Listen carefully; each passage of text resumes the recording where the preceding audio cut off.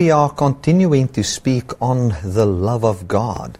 Now, last week we said some fascinating things, and I would say the thing that stood out for me the most was when we talked about love inside a family relationship. If you think of justice inside a family, do you think it's just for the father to kill the son if the son does something wrong? No. It is not.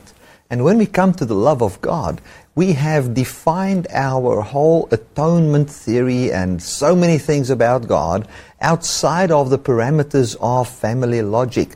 Another thing that we said last week was that we start our relationship by praying the Our Father in this way, saying, Our Father.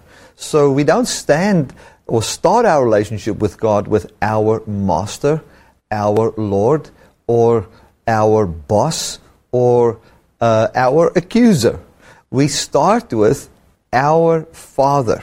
So when we start with anything we say, when talk about our atonement plan, when talk about finances in the kingdom, the church, fellowship, and whatever we want to talk about the church, breakthrough, whatever, we have to start it from the platform of Father, God as our Father.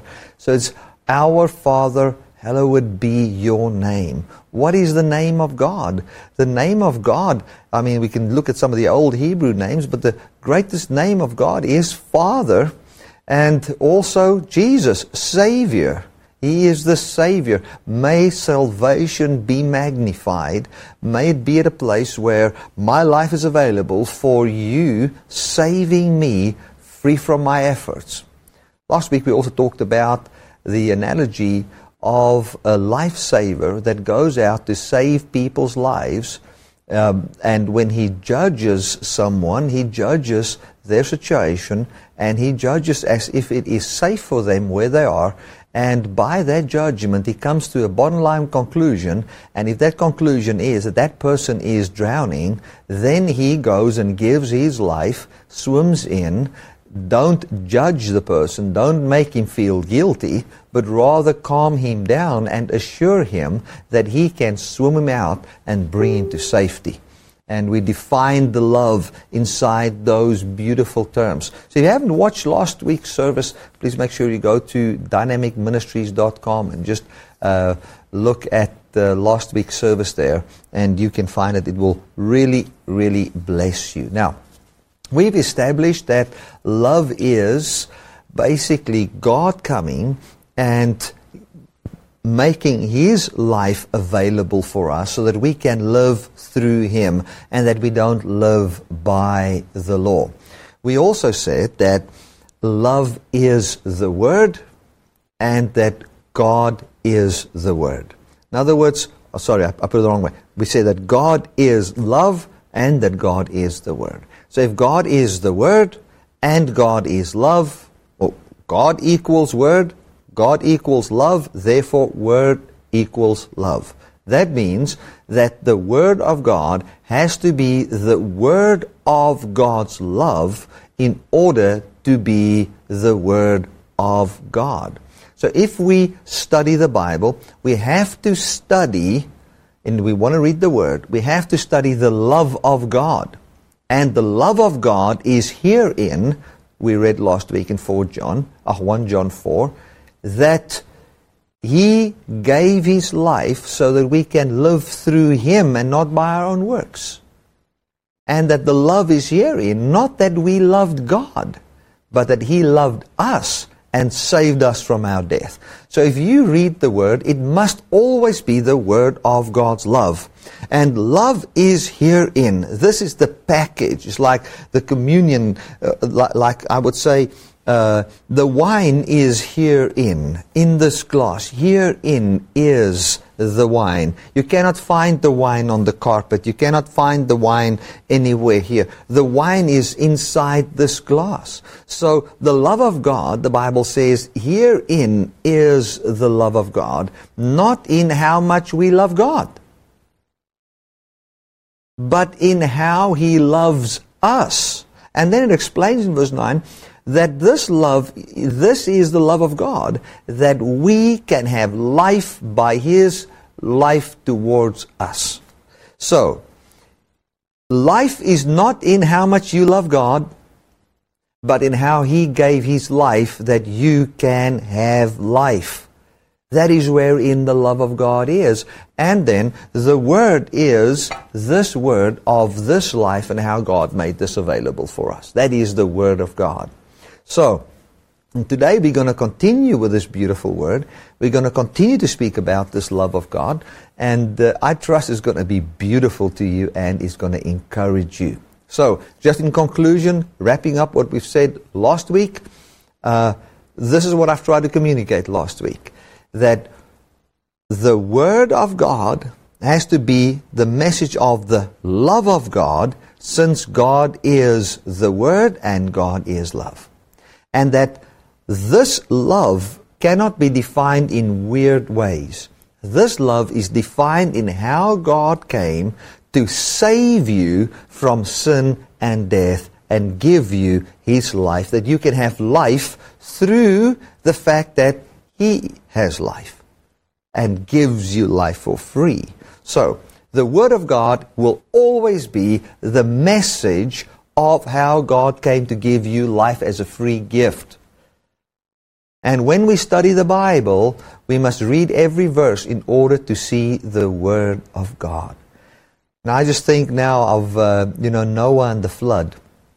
We've taken the word of Noah and the flood as the message of how God will destroy everybody that doesn't listen to Him. But that is not the story. That is not the Word. The Word is always the word of how you can live through Him. So if you want to look at Noah and the flood, what you need to take away from that whole story is not in how did God kill those that didn't want to listen, because that is not what God's trying to communicate through that.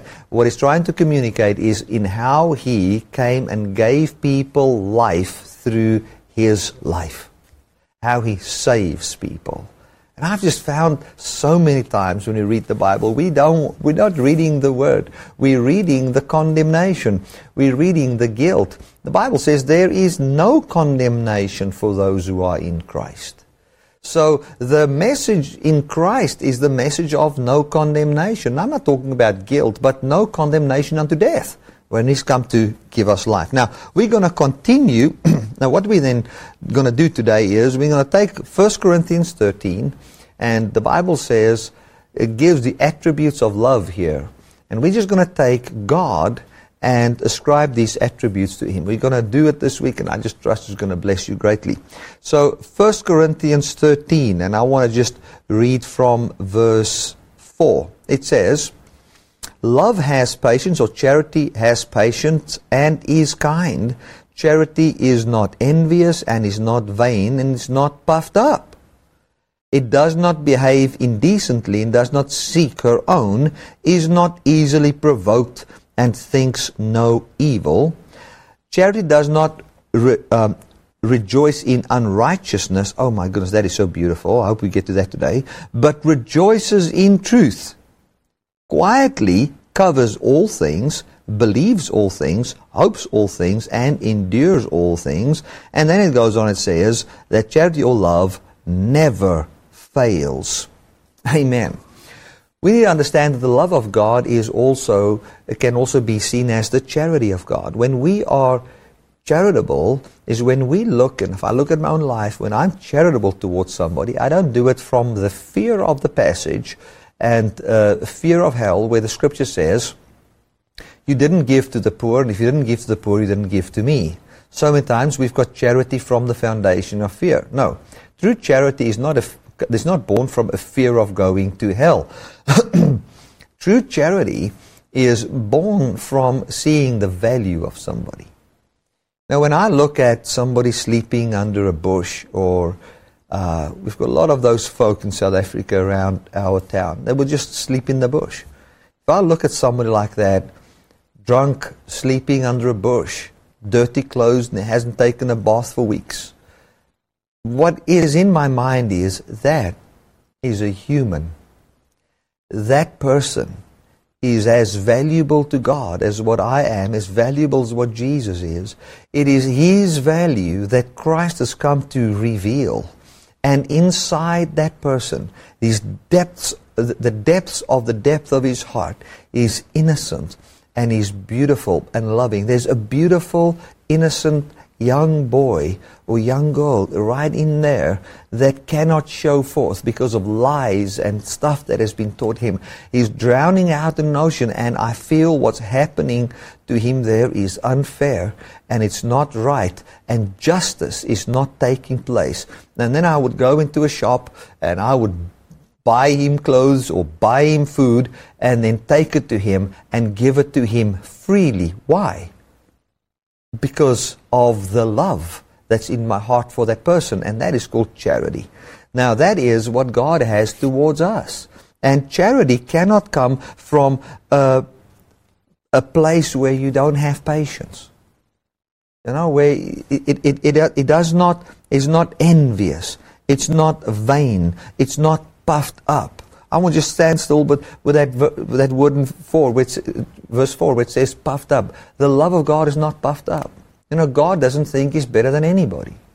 God doesn't sit in heaven and He's got this attitude when He says, well, I am worthy of worship and I need music around me, and let these angels sing and let these people sing, for I need worship. That's puffed up. If you like that, that's puffed up. And the Bible says love is not puffed up.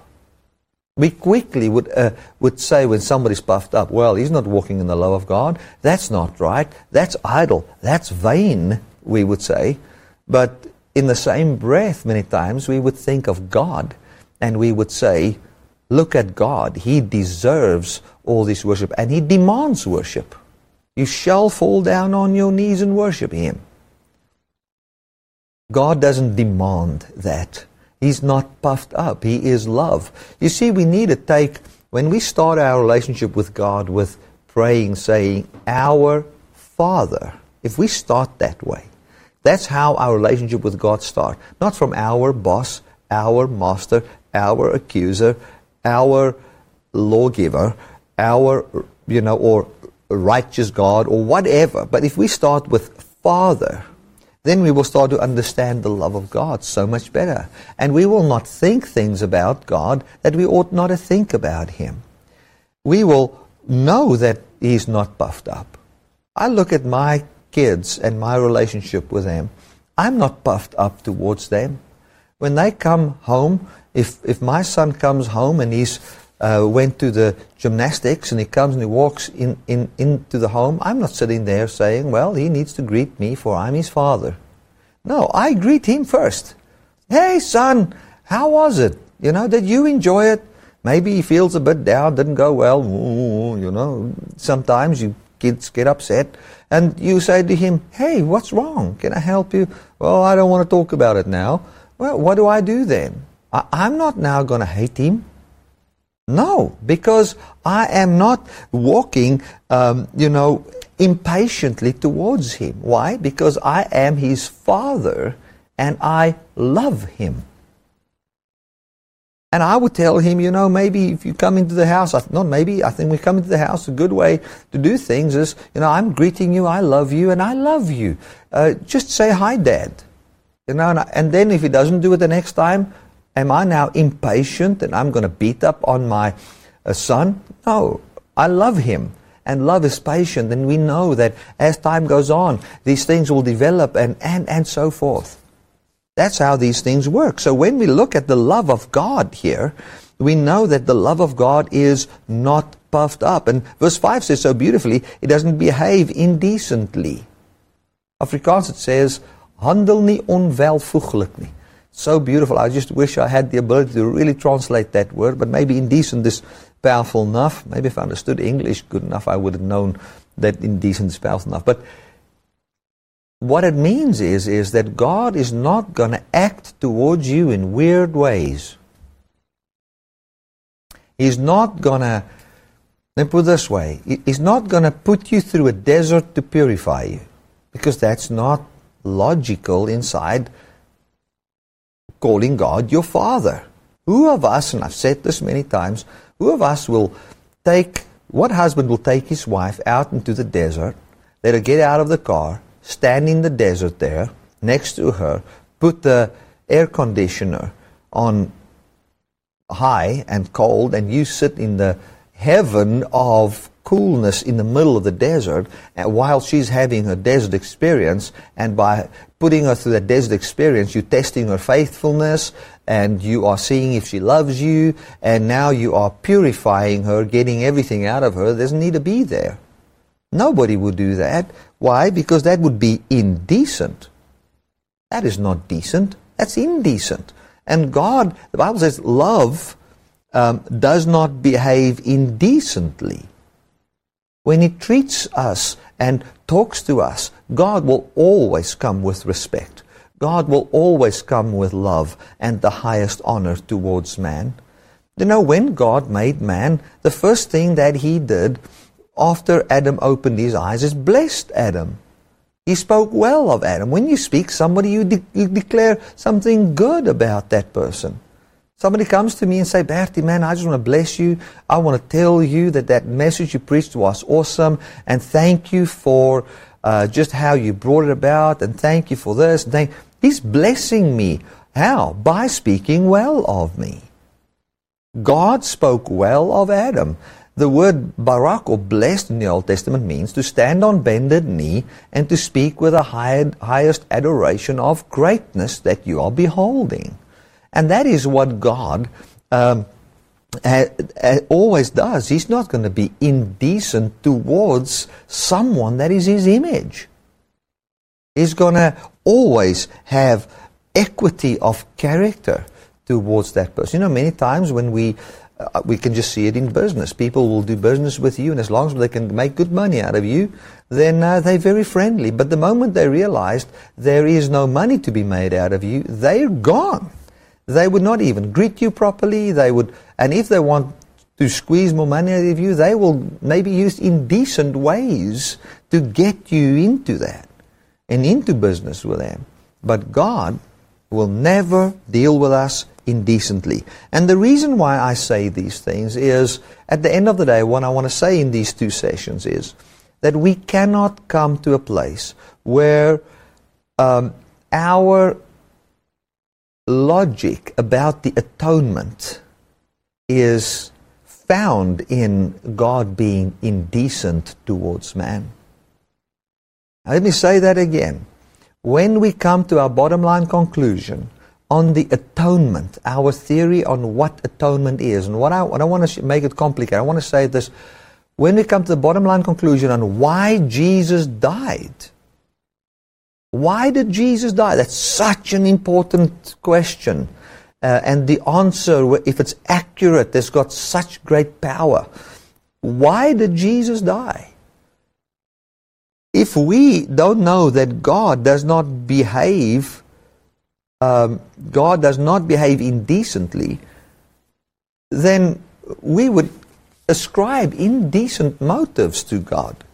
Do you think it is decent for a father that when his son doesn't obey him to say, well, the decent thing to do is to kill you because you haven't obeyed me? No, that's indecent.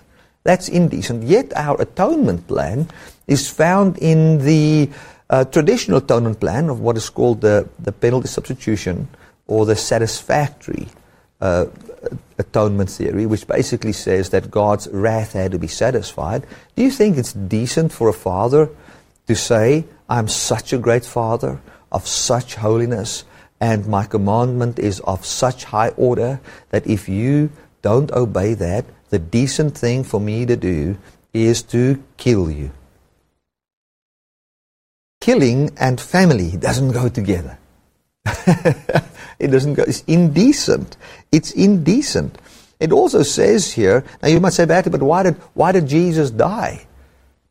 Jesus died so that the indecent thing we've done, or man has done, or the indecent thing that Satan brought to mankind, which is to bring sin and death to man, that he could alleviate or remove sin and death from us so that we can live. It's got nothing to do with an angry Abba, but it's got everything to do with a God that knows without Him giving His life, we have no life, for we've lost our lives. He's come to give us life. That's what it's got to do. It's got everything to do with a loving Father that sees that His Son didn't obey His instruction, and now is bearing the consequences of that instruction, and to save Him from the consequences. If we have to define a redemption plan of God according to the law, you will say, but it is not fair, because God is biased, and we're not getting what we deserve. And that's not, according to the law, just. But thank God He doesn't live according to the law. And He doesn't have a relationship with man based on the law. He's got a relationship with man based on Him being our Abba and always seeing our value and saving us. Right. It says there that love does not seek her own. You know, so many times in my way in which I looked at God was that God was so much to seeking His own. I want it this way, and you shall toe the line. If you don't toe the line, I'm not budging, and you're getting nothing. It's almost like if it comes to the financial thing, it would be, if you don't sow, then you cannot reap, and if you don't tithe, then God cannot bless you. It was like something that doesn't give life, does it? And then God would say, well, I don't care if you are worthy of me, if you've given your life, or if I've given my life to save you, there I draw the line and I'm not helping you. It doesn't work like that. God doesn't work like that, because He is not seeking His own. This is not His own interest. He's not into this thing for Himself. It's not about Him receiving worship or Him expanding His kingdom. When we look at church in general, I'm just talking in general, I'm not saying everybody, and what I've had to do with in life, many times I'm talking about my own life.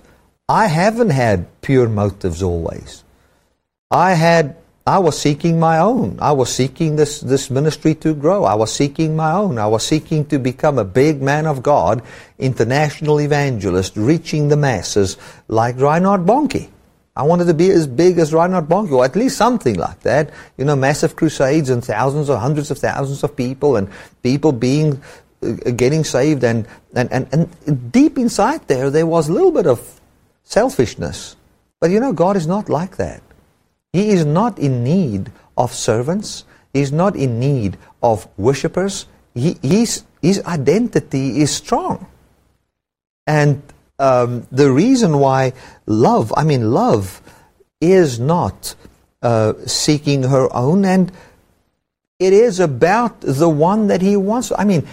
If we give to a beggar for the purpose of showing how generous we are so that we can get more financial donations, so that we at least also can live off some of that and give to others, we're abusing the beggar.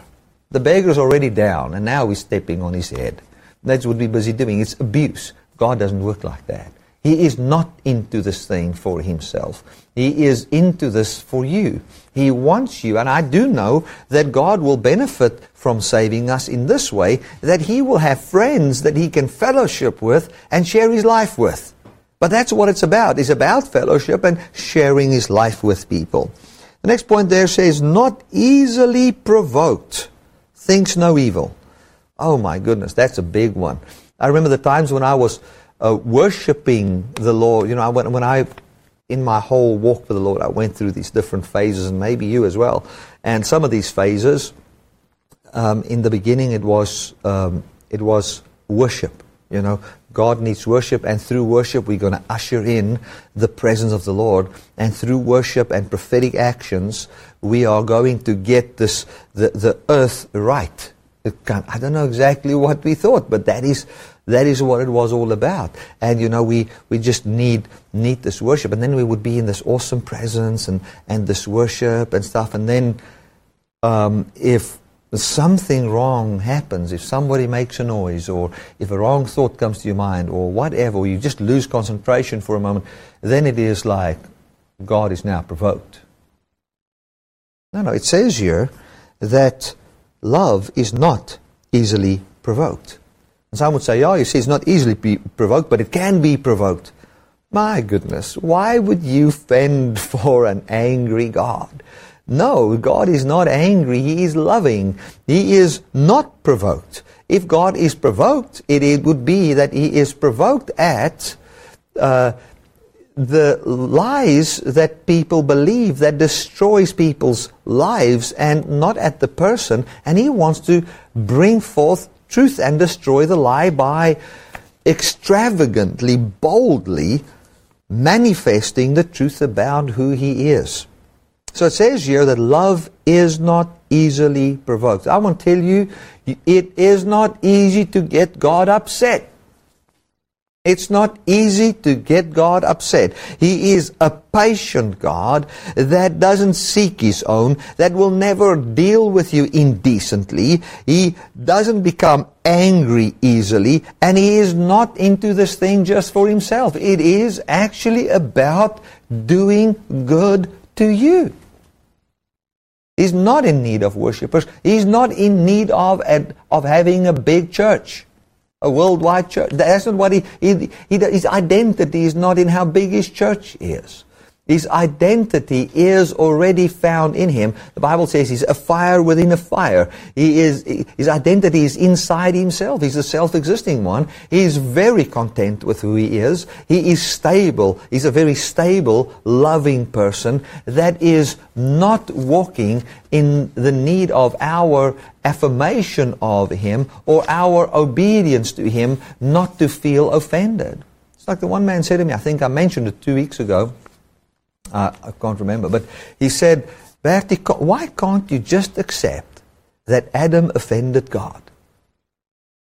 Because I said, we were talking about this system where God had to punish instead of redeem. But God had to punish. You're talking about the logic of killing inside family that we've discussed earlier in the service here. So he said to me, why can't you just realize that what's difficult to think about? God offended at Adam. Adam offended Him in not obeying Him. And then the just thing is to punish. And then that offense is gone. Well, I've got a problem with that, because offend means to stumble at the truth. So the stumbling block stumbled over the stumbling block. It just doesn't make sense. No, God is not easily provoked. He's not easily offended. And the next one there says He thinks no evil. Glory to God. I want to tell you, God thinks no evil about you. He thinks good about you. But He can acknowledge the evil that is destroying your life. But of you, He thinks no evil. He doesn't have one evil thought about any person. He's only got good thoughts about us. He loves us. He thinks no evil. That word evil also talk about, if we study the Greek on evil, it means to be full of labor and annoyance, to be hard-pressed with labors. God doesn't think of ways wherein you need to do 10 steps to have Him to bless you or prosper you or do 5 good things for you or any of that. He is not there to put heavy burdens and labors and 20 principles upon the church, wherein the church must just work every principle correctly so that the church can function, and then if you don't work the principle correctly, you get a slap on the wrist. No, that's not how God works. He's never worked like that, and He will never work like that. So it says here, He thinks no evil. You know, there's about 7 billion people on the earth, and every person does have something wrong somewhere in his life.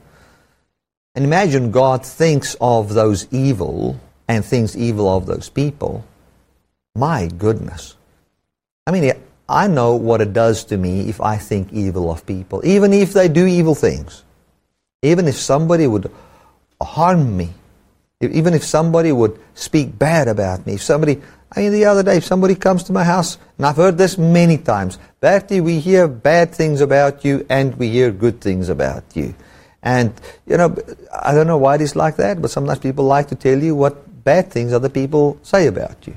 And I've done it. And then you think of this, and then you might be a little bit upset about that, and you want to know what they're thinking. And as you start to continue to think of that, you know what it does to you? Man, it makes it difficult to be happy. Now imagine what evil thoughts about one person does to you. What would thinking evil thoughts about 7 billion people do to you? It will destroy you, man. I want to tell you, God's mind is not flooded with the evil people do. His mind is flooded with good thoughts about you. Amen. Hallelujah. So, and then goes on in verse 6, it says, charity does not rejoice in unrighteousness. I remember when I would read this from the perspective I'm reading it now, that part would bother me a little bit, because, you see, it says there, he does not rejoice with unrighteousness. He does not rejoice with unrighteousness. That means if you do something unrighteous, he's not rejoicing with you, he's now upset with you. That's not true context. When we read the scriptures, unfortunately, let me just see if I've got, no, I don't have those notes here. But when I spoke on the atonement, that's 2 Sundays ago, you can go and read there. I read 7 passages on the justice of God, wherein we see that the justice of God and the righteousness of God is in lifting people from lifting distress or lifting the burden from people. The Bible says, do what is righteous, do what is right, do righteousness, do justice, and deliver the person who's been robbed from his oppressor. The Bible says God wakes up in the morning it says he arises to do what? He says to be merciful towards us, to have compassion on us, for he is a God of justice. So when the Bible says he does not rejoice in unrighteousness, when he sees you going through difficulty and living in fear and having bitterness and all that, he says, man, that it's unrighteous that the child that I love, that I've designed to be the recipient of my goodness and love, that is going through those difficulties. If he sees people living in the turmoil and in the pain of believing lies about the Father, trying to do good deeds so they can score points with God, he doesn't rejoice in that unrighteousness. No, it's unrighteous for man to have the bondage of sin over him. He doesn't say he doesn't rejoice with you if you have a sin. No, he doesn't rejoice when the bondage of the unrighteousness of man being bound by sin and man believing lies. He doesn't rejoice with that.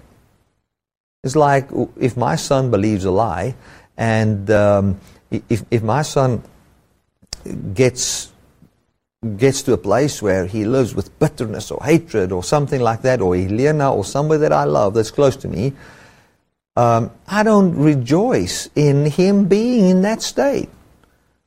That doesn't make me happy. And what it does is, when I see that, I want to see righteousness done. And what would righteousness done mean? It would mean that he can come to a place of rest where he doesn't have turmoil and distress and where he's got peace. And that would be on account of my doing. I want to bring that forth. So God doesn't rejoice in the unrighteousness of man dying.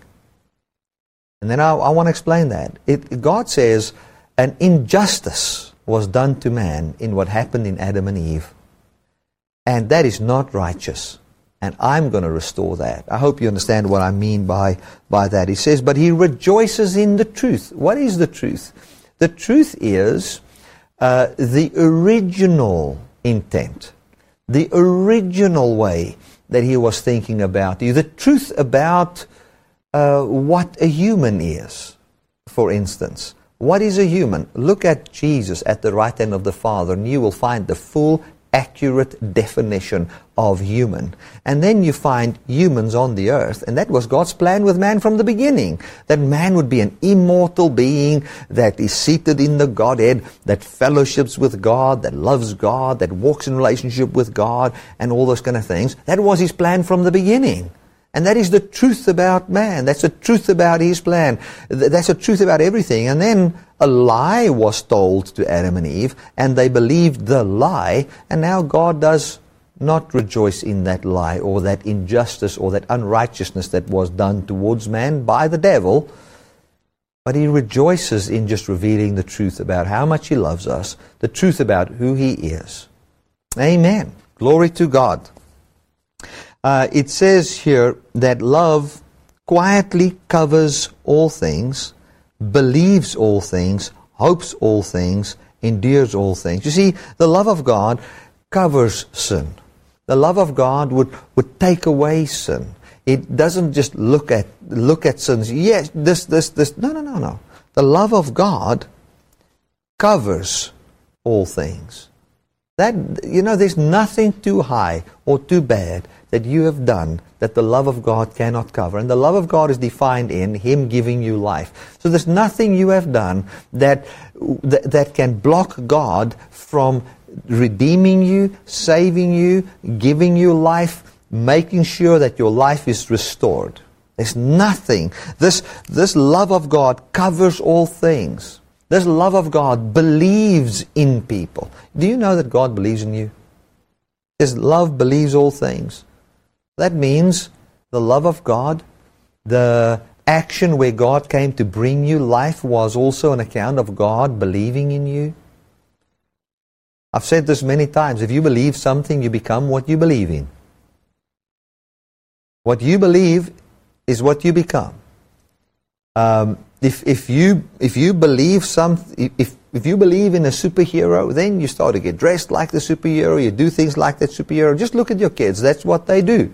They look at Superman, then they get dressed like Superman. They do things because that's who they believe in. And God became a human. If God became a human, does that not mean that He actually believed in us? He believed enough in us to give His life so that He could redeem us and make sure that we have got eternal life and don't waste away and go to eternal corruption and decay. Isn't that beautiful? He believes in you. He says, hopes all things.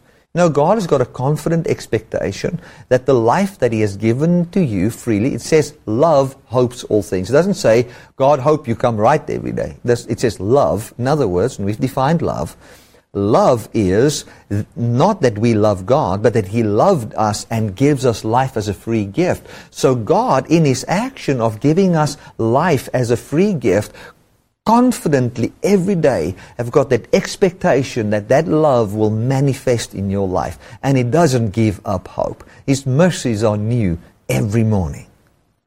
Hallelujah.